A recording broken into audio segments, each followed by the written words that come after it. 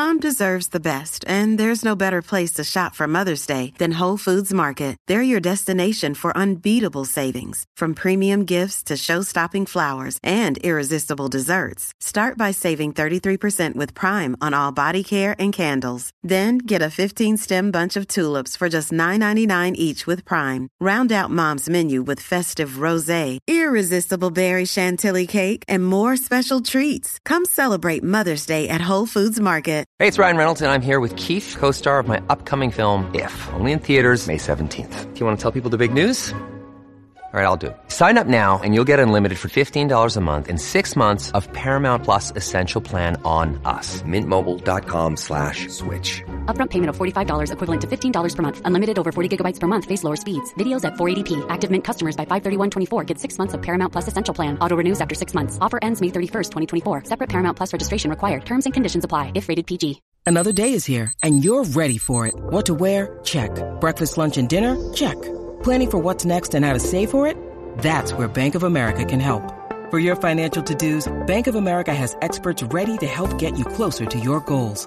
Get started at one of our local financial centers or 24/7 in our mobile banking app.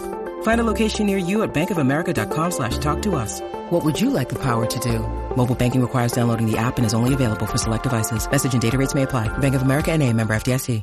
Thanks for choosing this free Anfield Index podcast. If you'd prefer to listen to this or any of our other shows without adverts, then now's the time to check out Anfield Index Pro. With AI Pro, you can supercharge your entire listening experience.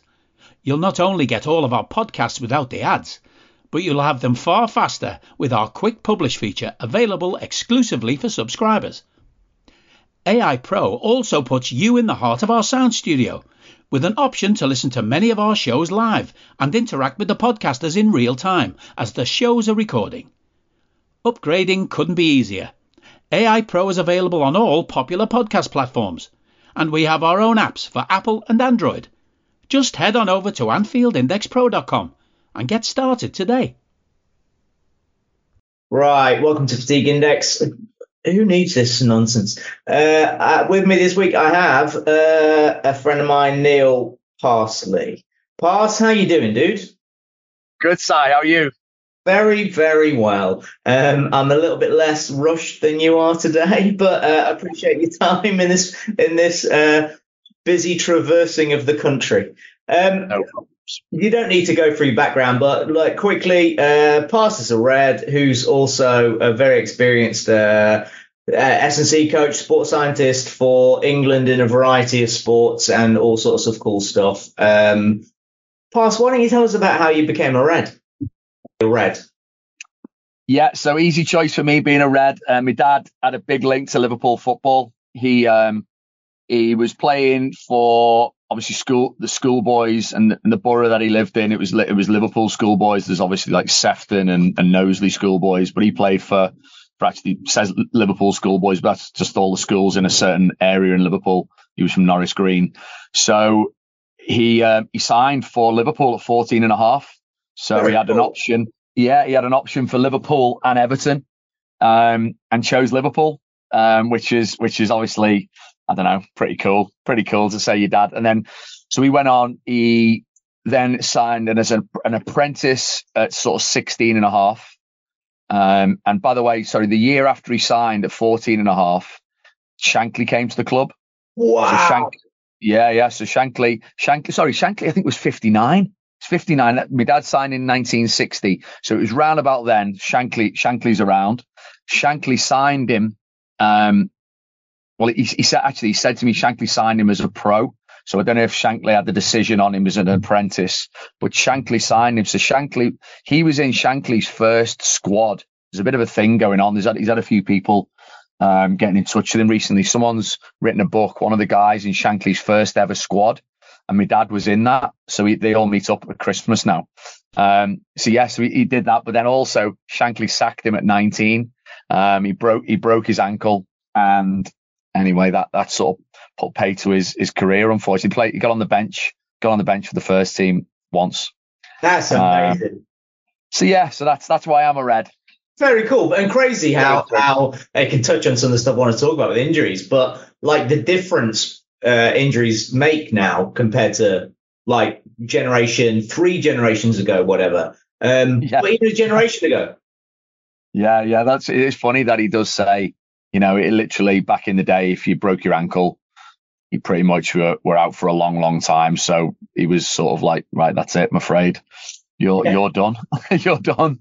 That's right. There was no medical, the physio, the doctor.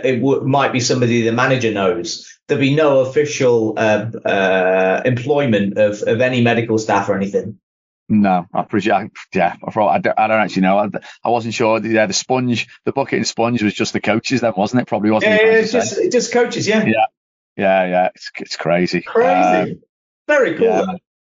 Very like one sub. He always reminds me that when they played one sub, literally one sub, and that was it.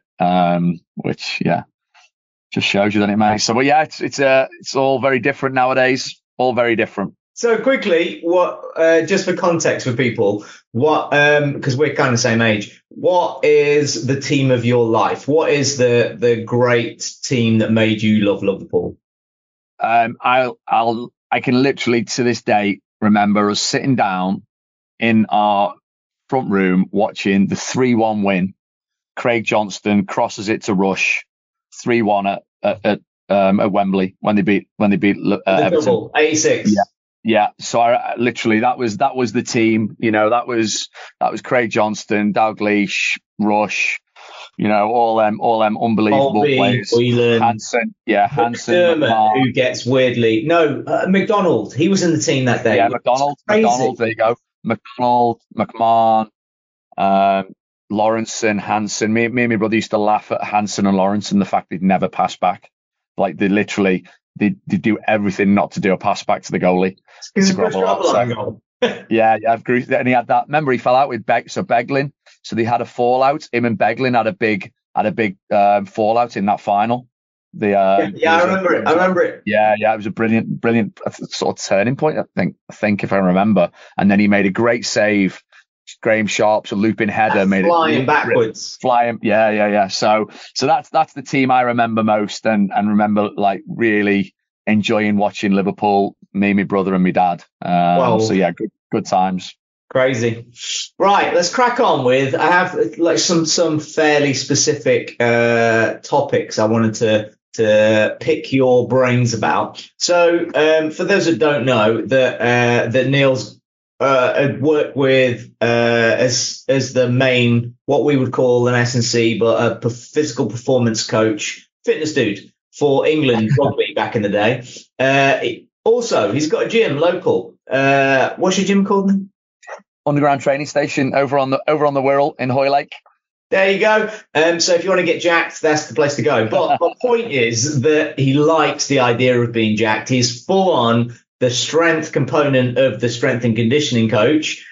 I want to talk about, I have very strong feelings about this, the prototypical footballer. What does the prototypical footballer currently look like? And the physical body type of a footballer has very specific traditions and leading to physical qualities we're trying to train.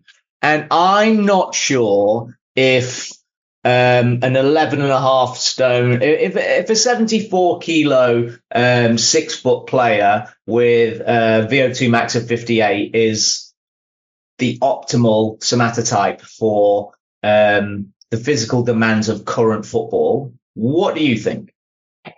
This is a great question. I've got to say, I think this is a great question because I speak to obviously parents about this a lot. People are always asking me and people talking about what I see in and around, England players. Done some consultancy at Manchester City recently, in the rehab unit there, and work with Premiership players. I think you can't put your finger on it. So for me, I'm going to give you two massively sort of like opposite end of the spectrum. I'll give you Phil Foden and I'll give you Haaland or Van Dijk. So you're talking probably a 25 kilogram difference, a 6-7 inch difference, 6 inches difference, maybe more with Haaland. The thing. So my thing is very strong legs, very strong core, not that much up top. So it's like you sort of becoming, I hate to say this, is a really, really strange one to say. So I worked with British Cycling for a long time. So if you looked at Chris Hoy back in the day, he had unbelievably big, strong, powerful legs, a core of steel, and they used to they minimized the upper body because they didn't want the draft. It was a draft thing. So they minimized their upper body. So they weren't allowed in the gym to get too big on their upper body. And then obviously being very lean as well. So there's a sort of, power to weight ratio. And I actually think, and I have used that to people, some people just look at me a bit weird, but I actually think that for me is the way that's the way I see the football. And now I can't say they've got to be 6 foot for me, because you can't, because Messi, Phil Foden, some of the best players in the world are 5'8", so is 6 foot better than 5'8"? Well, no, it depends. It depends for me, because if you look at what you need to as long as you can accelerate, as long as you've got the physical prowess, is Phil Foden very fast off the mark? Can he accelerate? Yes. Does he set himself up with a strong base? Is he very clever the way he positions his body and his feet on the ground so that he doesn't lose duels, doesn't get shrugged, pushed off the ball? Yes. Is he very, very fit? Is he got a real high intensity fitness that allows him to work very, very hard in pockets of the game continually? Yes. So there's my sort of like take, and we can dig in more and more, but I can't say that there's an absolute perfect body that you've got to go right. If you're not like that, you're not going to go. I'd say you've got to be lean. You've got to be phenomenally strong and robust around your groin, your hip mobility. You've got to be able to accelerate. So you've got to be fast. You have got to play at the Premiership. I say to people, the body weights in the Premiership and the body compositions are definitely, body comp lower, body weights lower than the Championship, First Division, Second Division. So there's like if I go and watch Tranmere play, my local club, they look like, I don't want to say it, but they look like a totally different physical group of players than the Liverpool team. They are markedly heavier and, bigger, just generally overall. And I'm pretty sure, I reckon on average, I'm going to say at least 5 kilograms heavier, if not more. If you did the body weights, sorry. Would you put that down to body fat? Or I would suggest that's changed over the last 10 years, a little bit in line with society, but from semi-pro up, really. I think semi-pro would be like national and southern leagues, right up to maybe Division 1, would be a similar physical type of footballer. 10 years ago, there used to be some fat lads. There used to be some unfit lads. There used to be some skinny lads that could get around. Now you get a lot of lads that go to Pure Gym and have got guns of steel, and they're all jacked. Yeah, exactly that. They look like they're on Love Island. Yeah, exactly that. Because, and then I hate to say it, the sort of longer ball game, that sort of, if you're a centre half in the Second Division, I think you're dealing with a lot of, direct play. So physicality, you are wrestling with players a lot of the time. And I think that, as you say, that sort of player, I watched Tranmere play Swansea. Someone to tell me, but probably I've got to say 5 years ago, maybe, at Prenton Park. So I looked at the Tranmere team, and I'll be totally honest, they looked like almost bordering on rugby, sort of like the size. I was like, wow, look at the size of these guys. Swansea looked like they needed a meal. They needed they literally needed feeding compared to the Tranmere guys, and they ran the speed. They have a couple of French guys playing for them. They were probably looking about 68, 70 kilos wet through. Wow. They destroyed them. They destroyed Tranmere because it's a totally different way of playing. They were playing in between the lines. It was all about speed, high intensity, and Tranmere were playing a different game in the lower divisions. It's very, very different for me. I've seen a lot of the sort of lower divisions, worked at Stockport for a bit, and you've still got brilliant players. I'm not saying before people start giving me absolute pelters, there's players in them divisions who are very, very fast, very, very quick, and are light and lean, but the average body weight, I'm pretty sure, as you go through the divisions, definitely decreases as you get to the Prem. And I think body composition, and I think you're right, lean muscle mass is definitely a thing in the lower divisions. Whereas, I remember seeing like Gerrard, Hippier, and like to this day, you see like Haalands, and you see the England players taking their tops off. They are like these cyclists that I used to see, where they are minimizing total body weight, because if you've got to run 1,500 meters of high speed running in a match. So I'm not talking about volume here, because the total volume of running in games is not that much different, if anything, between the under 16s and the seniors. We've got stats at the FA that prove that. So everyone's running 12k, say 12, round about 12k. It's down to the intensity. It's the speed, the high intensity speed. So the speed above 19.8 kilometers per hour. 5.5 meters per second, whichever units you want to work in. So we look at that as a metric. Above that, the higher levels live there more.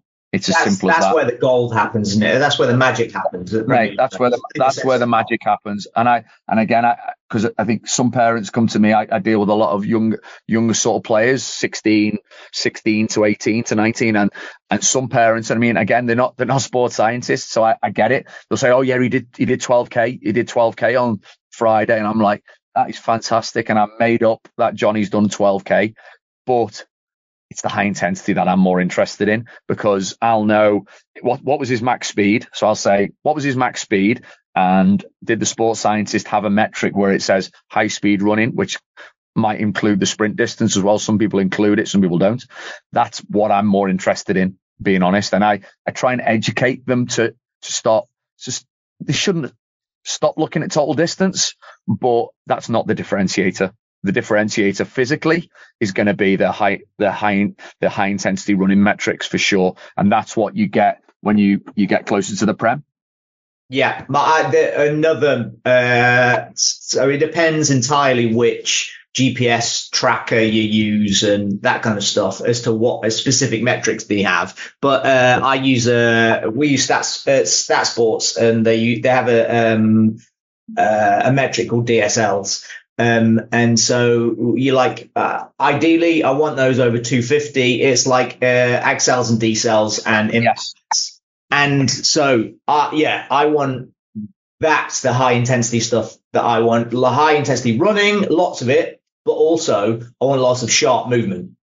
For sure. That's right. So that metric on Stat Sports, you only get them above 3 meters per second.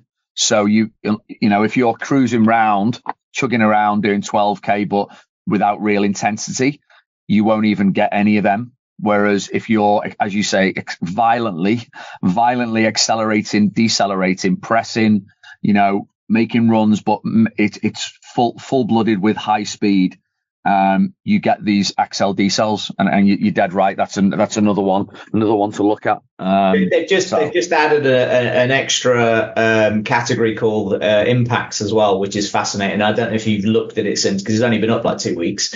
No. Which is crazy. Some of the providers have similar stuff from rugby, whatever before, but we've got a girl we played Wolves last week, and she had 380, and it was more than double anybody else on the pitch. And you can just see this. She's super fast, but she's constantly battering into girls. It's just so, which it links into this in that you say there's no, like, you would keep them like a T-Rex. So big jack legs, really strong, solid core, which is, if people that listen to this care about relating this to their kids or themselves training, that my thinking about core is what you're doing is you're creating an axis of which your legs and your upper body rotate around. So you want it to be as solid and stiff as possible. like concrete. That's the point. So all of the other bits around it can move, and that bit will protect you from having like a pelvis movement that you don't want, which will cause injuries further down or up the chain from there. Does that is similar to your way of thinking? Yeah, for sure. I always my sort of go-to is you'll never find a sprinter with a weak core, because if everything's got to move, your four limbs have got to move rapidly, again, aggressively, violently, fast. Something's got to be the foundation. That's your core.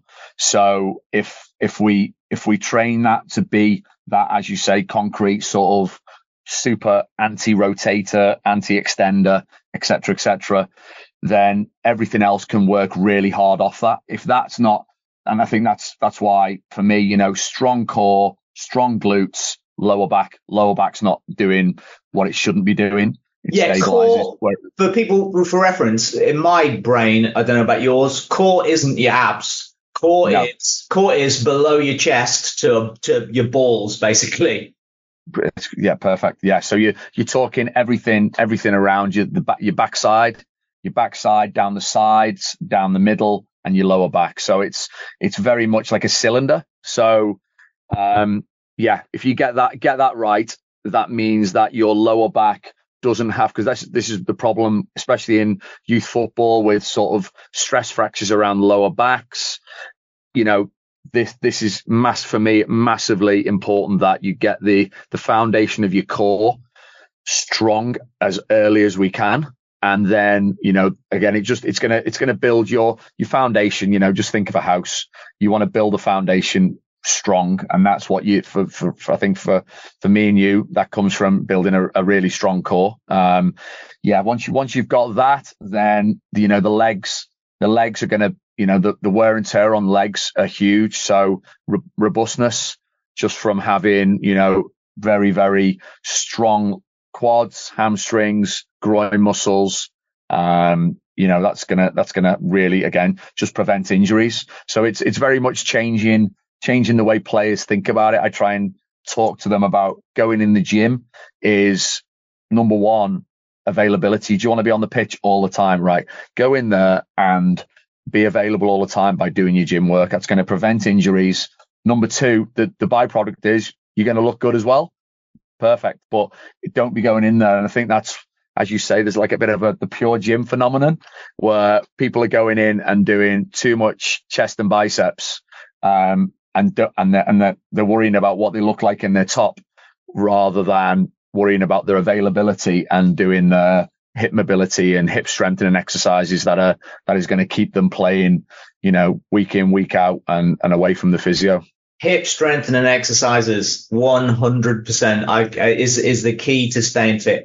That's as what I see kids getting in the gym and clubs from around the country as they're promoting young S&Cs. They're going for big glutes and hamstrings. Some go for quads. So we're creating big engines to produce force. But what I see is the bits that control the pelvis around the groin, the hip flexors and the adductors, from slight change of direction and how you're controlling that landing momentum, which is where I see most injuries coming from, around the top of the thigh. That's where, I don't know, that is where the most valuable strength training is done in the gym, and you creating tension and control around the pelvic, keeping the pelvis stable, which is done through the hips. I don't need a VPN. I've got nothing to hide. This is what I used to tell myself before I hooked up with LibertyShield.com. Not only is my home internet now fully encrypted, but I can now access all the websites I want, whenever I want, and do so from absolutely anywhere. As a Liverpool fan, I love to know I can now watch every match, regardless of whether it's on UK TV or not. My Liberty Shield VPN makes sure nothing is blocked and guarantees me super fast streaming speed throughout that match. You can get connected right now with their software package, which includes a 48-hour no-obligation free trial and instant access to their apps for Apple, Android, Fire TV, PC, Mac and Android TV. Or go a step further like I have and get one of their pre-configured VPN routers. These small but powerful devices allow you to easily connect every device in your home to VPN, making it the perfect solution for smart TVs, Mac boxes, and games consoles. Visit libertyshield.com today and use coupon code AIVPN25 to get 25% off at checkout. Yeah, bang on, mate. Totally with you on that. There's again your fundamentals. And just while we delve into this, right, we're jumping all over the place a little bit, because you, like myself, probably specialize in or have an interest in either developing athletes. So the ones not already done. Like I stopped being interested in training 25-year-old footballers 10 years ago because they're already done. They don't want to know. They might want to change their body. When they get to 30, they might be interested. But before they're 23, you can actually impact their career. And younger than that, you can impact their life. That's how I feel about it anyway. And you also have a track record of developing youth athletes. Where do you see like loading for those kids, and what are priorities in like a 12-year-old academy footballer, that kind of stuff? Yeah, great shout. I'm we're putting a video together at my gym on this, because we've got like we focus almost like I don't want to say, but our gym is one of the main focuses is youth development. So it's become a real high performance center for youth development. So that's something that we're very proud of. We've worked hard to get it like that. But we feel it's important that we educate. And the video is basically on exactly what you've just mentioned. So what we're trying to get away from is parents who, again, just don't know. They think that football every night of the week and playing 2, 3, possibly even 4 games on a weekend is the best thing, because, if you don't know, you don't know. So for me, it would be like, it's a combination of, well, if they're 12, why aren't they doing something different? So, can they do a different sport? And then for sure, get them in the gym into an accredited, we're both accredited by the UK Strength and Conditioning Association, the UKSCA, find a UKSCA coach and get them doing a well-planned strength and conditioning program. So that should be, if that's integrated in their weekly schedule, then for me, the sort of the fundamentals, these foundations that we're both talking about, start getting really, really well embedded. And don't get me wrong, if you're at Liverpool, if you're at Man City, these things start to happen, which is great, which is the right thing. But, if you're not at a category 1 academy, category 2 academy, these don't happen. So I think, that for me, include this strength and conditioning. If you can include a different sport, even better. Or even, the combination of the two. So you got a really mixed week. So you're not specializing too early. You've got the strength and conditioning element. And I think that's I think we'll see more and more players with better careers who follow this path. And I think hopefully the education, hopefully yourself, myself with the gym, we can get that out there and help parents. I think it's really, really important that we help parents, because they don't know. And it's something that's so important to kids nowadays to have people around them that can help them with this sort of stuff. The first thing you would touch on, like we just talked about a couple of minutes ago, would be the thing you can do at home as much as you like, core training. Yeah. Some core training, anti-rotation, anti-extension, anti-flexion, all of that stuff. You've been able to control movement around the core, so your core can stop your arms and legs moving. That's when there's an external force pulling on them in a different direction. All that can be done at home. You don't even need a gym at that point. And the stronger that is, the better they're going to take to any other type of training. Yeah, definitely. And then it's just about movement sort of literacy, isn't it? I think that's why, this should be in schools. I think we both sort of, I think young S&C coaches would be great PE teachers, because your physical literacy, which is basically you've been able to do your arithmetic as a mathematician, being able to spell as someone who needs to be able to spell. So English and maths, there's the same equivalent of movement. So your movement literacy, can you do a lunge? Can you do a squat? Can you do a hinge? All these things that me and Si put into our programs. If the kids can do these, so if they're getting taught to do these at the right age, then again, this just helps them come through and move better and be able to play loads of different sports. So, that's something that I think we're both, you're passionate about it, and I definitely am. Absolutely. And it removes the physical barriers to that's going to stop their career path, if that's the goal that you're going to have. Yeah. That's the idea. We've got, weirdly, Connor Bradley is the first superhero to make it in the Premier League. Really? Yeah. Oh, congratulations. That's awesome. Very cool, though. So we've done like the kid stuff. Let's talk about a little bit. I've got a couple of extra things I want to talk about. What do you feel about coming from working with international camps and stuff, that a club, like a player's owned by the club, the player's playing load is controlled by the club, and its incentive is driven by success of the club. And then you have the incentive of England or Italy or Norway or whatever for an international camp, or for the summer, or just for those 3 ridiculous weeks we have during the season where you have to go away to international camp right in the middle of the season. How do those training intent mold for the betterment of the player? Is it possible? Is it possible to still keep both things in mind for the player, or is it always going to slightly leak one way or the other because we have these separate interests? Yeah, I think it's a very good question, and not straightforward, because you've got a lot of, again, it's multifactorial. It's like an injury. It's just never down to one single thing. And I think a player's career is never down to one thing. And I think international windows can help players massively.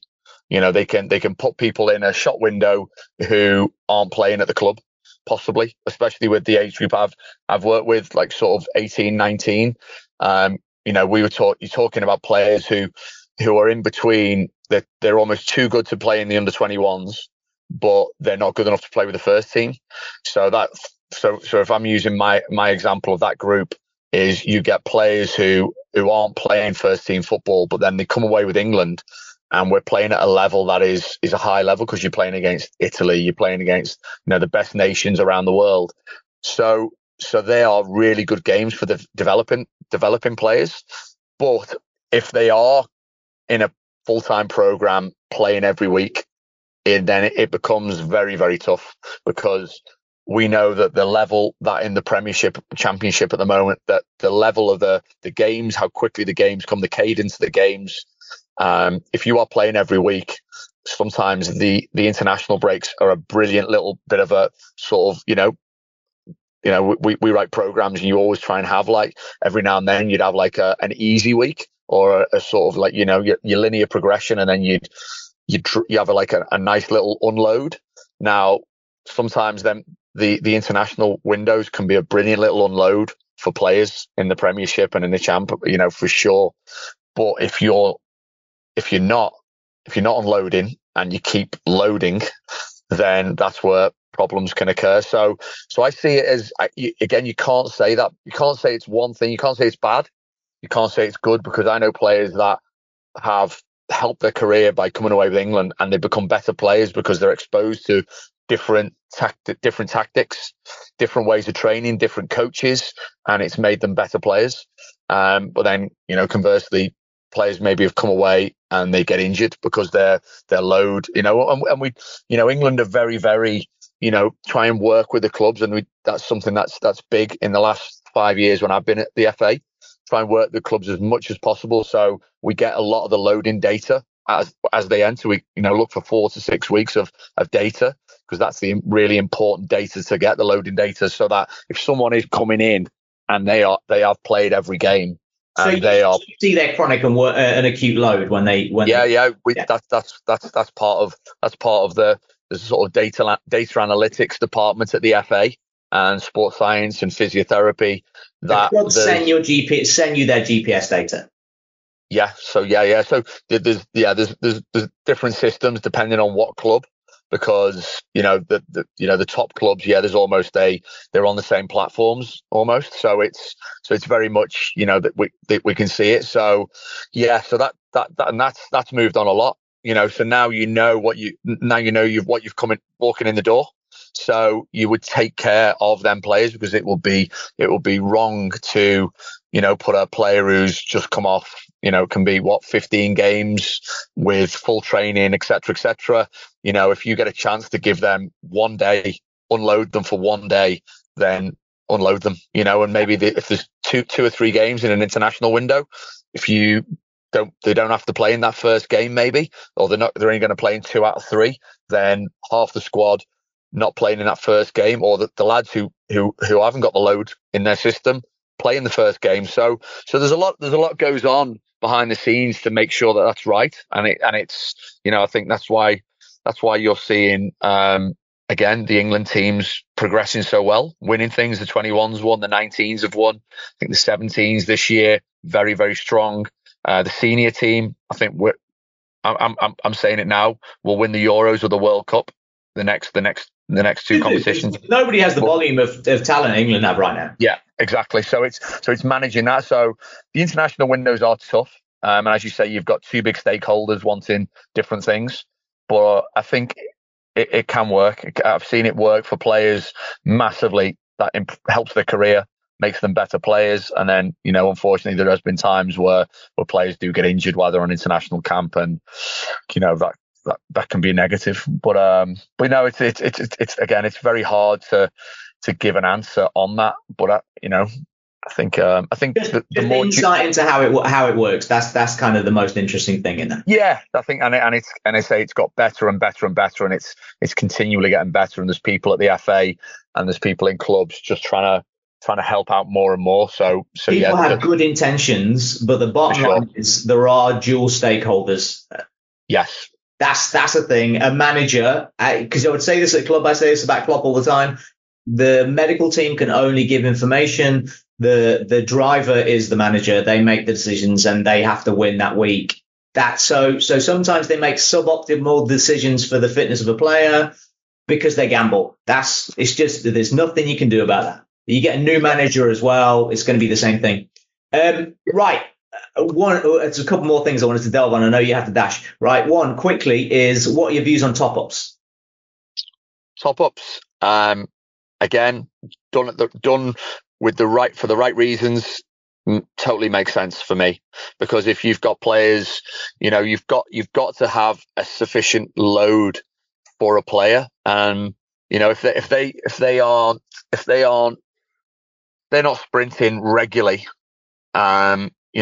you ask someone to sprint who hasn't sprinted regularly in a game, things can go pop. So top-ups done at the right time, with the right thought, with the right players, I think, makes sense. So our top-ups, I agree with you, the premise entirely. Are top-ups best done doing 16 doggies after the game, or are top-ups as an idea and a concept better done in training the next morning in a game situation? Depends on your week. Depends what you've got coming up. Depends who's going to play the next game. That's why, again, it comes down to planning.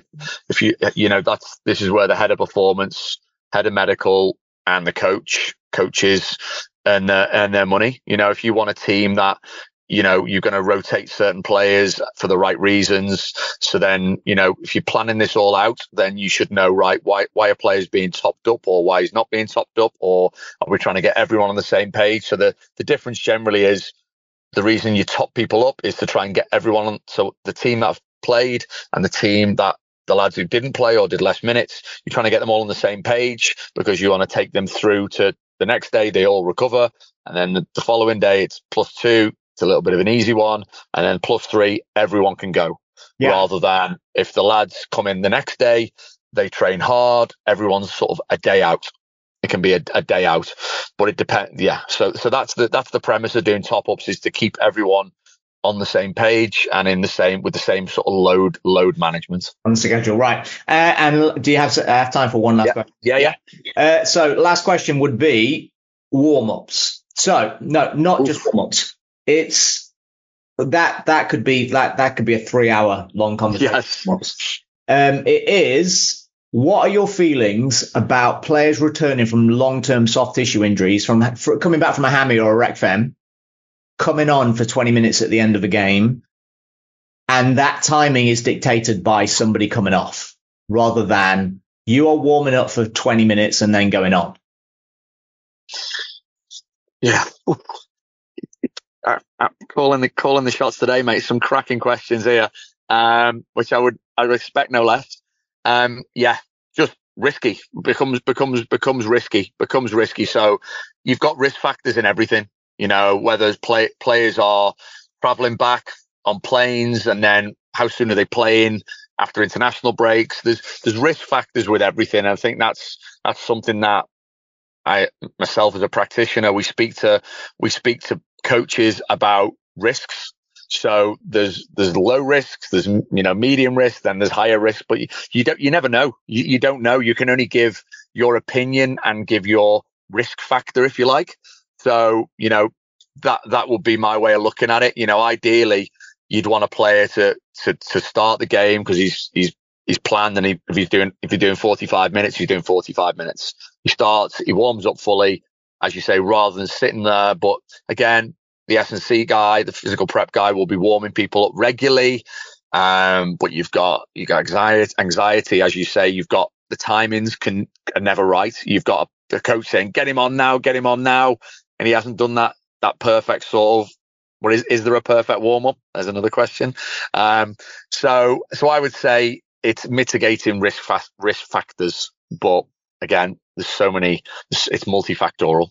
The job of a football manager is I talk about it all the time. There are always chaos. Risks. There is exactly. It's herding cats. You're taking more information than ever been available before, and we as sports science practitioners like to think we understand more. I'm never quite sure how much we know for sure, but we understand principles, and we're trying to share these nuggets of principles and information with the technical coach to make informed risk-based decisions. And so it's not like Klopp is a genius, so he's always right. He constantly makes wrong decisions because everybody does. They're humans. It's just how wrong are those decisions? Exactly. So, and I think, the best guys make less of the big sort of, the big decisions that go wrong. So they know the right time to gamble. Yes, exactly, mate. Exactly. Dude, I love that. We should do it more often. I'd love to do it more often. It is good to talk this sort of stuff. There's not many people geek out on this like we do, but always happy to talk. I know I get so many questions from just great. All the time, because particularly I think in the last year, people have those like Twitter pundit journo kind of The Athletic. As you can, there's an article about Haaland that Neil did in The Athletic, so you can check that out. On Haaland being jacked, basically. But people want to know. I get people from the time, like news journalists are always asking me different, what does this mean? So it's becoming part of the zeitgeist anyway. And it's just nice to be able to disseminate it with an actual expert. So no, mate, it's great. No, it's great that you understand it so much as well. So no, brilliant. Great to speak, and hopefully we do it again soon. Absolutely. Amen to that. Thanks, dude. Thanks, mate. We hope you enjoyed listening to this Anfield Index show. Please be sure to subscribe to our channel so future podcasts find their way to your device automatically. There's nothing quite like fan engagement, and we'd love to know what you think of anything discussed on this show. The best way to get in touch is over on our free Discord community, where both podcasters and listeners debate the hottest LFC topics 24/7. Sign up free now at AnfieldIndex.com/Discord. You won't regret it. You can also follow us on Twitter at Anfield Index, and find us on Facebook by searching for Anfield Index. Oh, and before you go, we'd love it if you could leave us a 5-star review on your favourite podcast app. It only takes a couple of seconds, and it means the world to the people who create these free shows. Sports Social Podcast Network.